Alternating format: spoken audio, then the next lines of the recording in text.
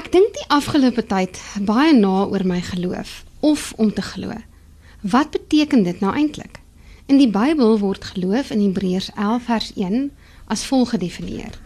Om te glo is om seker te wees van die dinge wat ons nie sien nie. Geloof is om seker te wees van die dinge wat ons nie sien nie.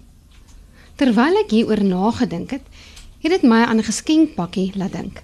'n Mens moet 'n geskenkpakkie oopmaak om te sien wat dit is. Voor jy dit nie oopmaak nie, kan jy nie weet wat dit is nie.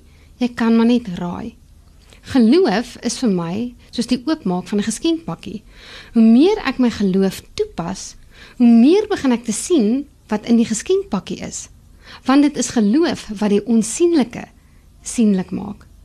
In die tweede deel van Hebreërs 11 vers 3 staan daar geskrywe dat die sigbare dinge nie ontstaan het uit iets wat ons sien nie. Dit beteken, sonder geloof is daar dinge wat ons nie kan sien nie. In Hebreërs 11 vers 6 sê dit, as 'n mens nie glo nie, is dit onmoontlik om te doen wat God wil.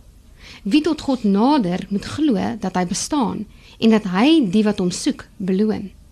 Met ander woorde, een van hierdie dinge wat ons nie sonder geloof sal kan sien nie, is God se wil vir ons lewe.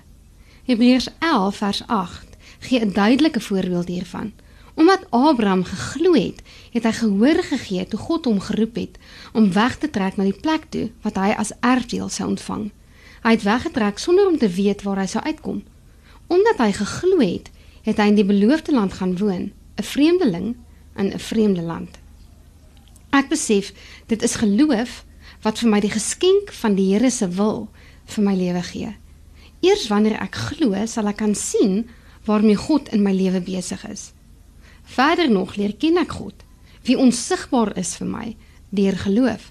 Want dit is wanneer ek my geloof beoefen, wat God homself in my lewe begin sigbaar maak. Hoe kan ek God se karakter leer ken sonder geloof? Ek het nodig om te glo dat hy bestaan, sodat ek dan meer en meer deur my geloof ook kan begin sien wie God is en hoe God is. Die geskenk van geloof is God se wil vir my en jou lewe. En deurdat ons glo, kan ons God se wil doen. So ek wil jou hierdie week aanmoedig om te glo, want God wil die geskenk van sy wil vir jou lewe gee. Glo en wees geseën. Ek is Elisabeth Tennyson vir Groot FM Inspirasie.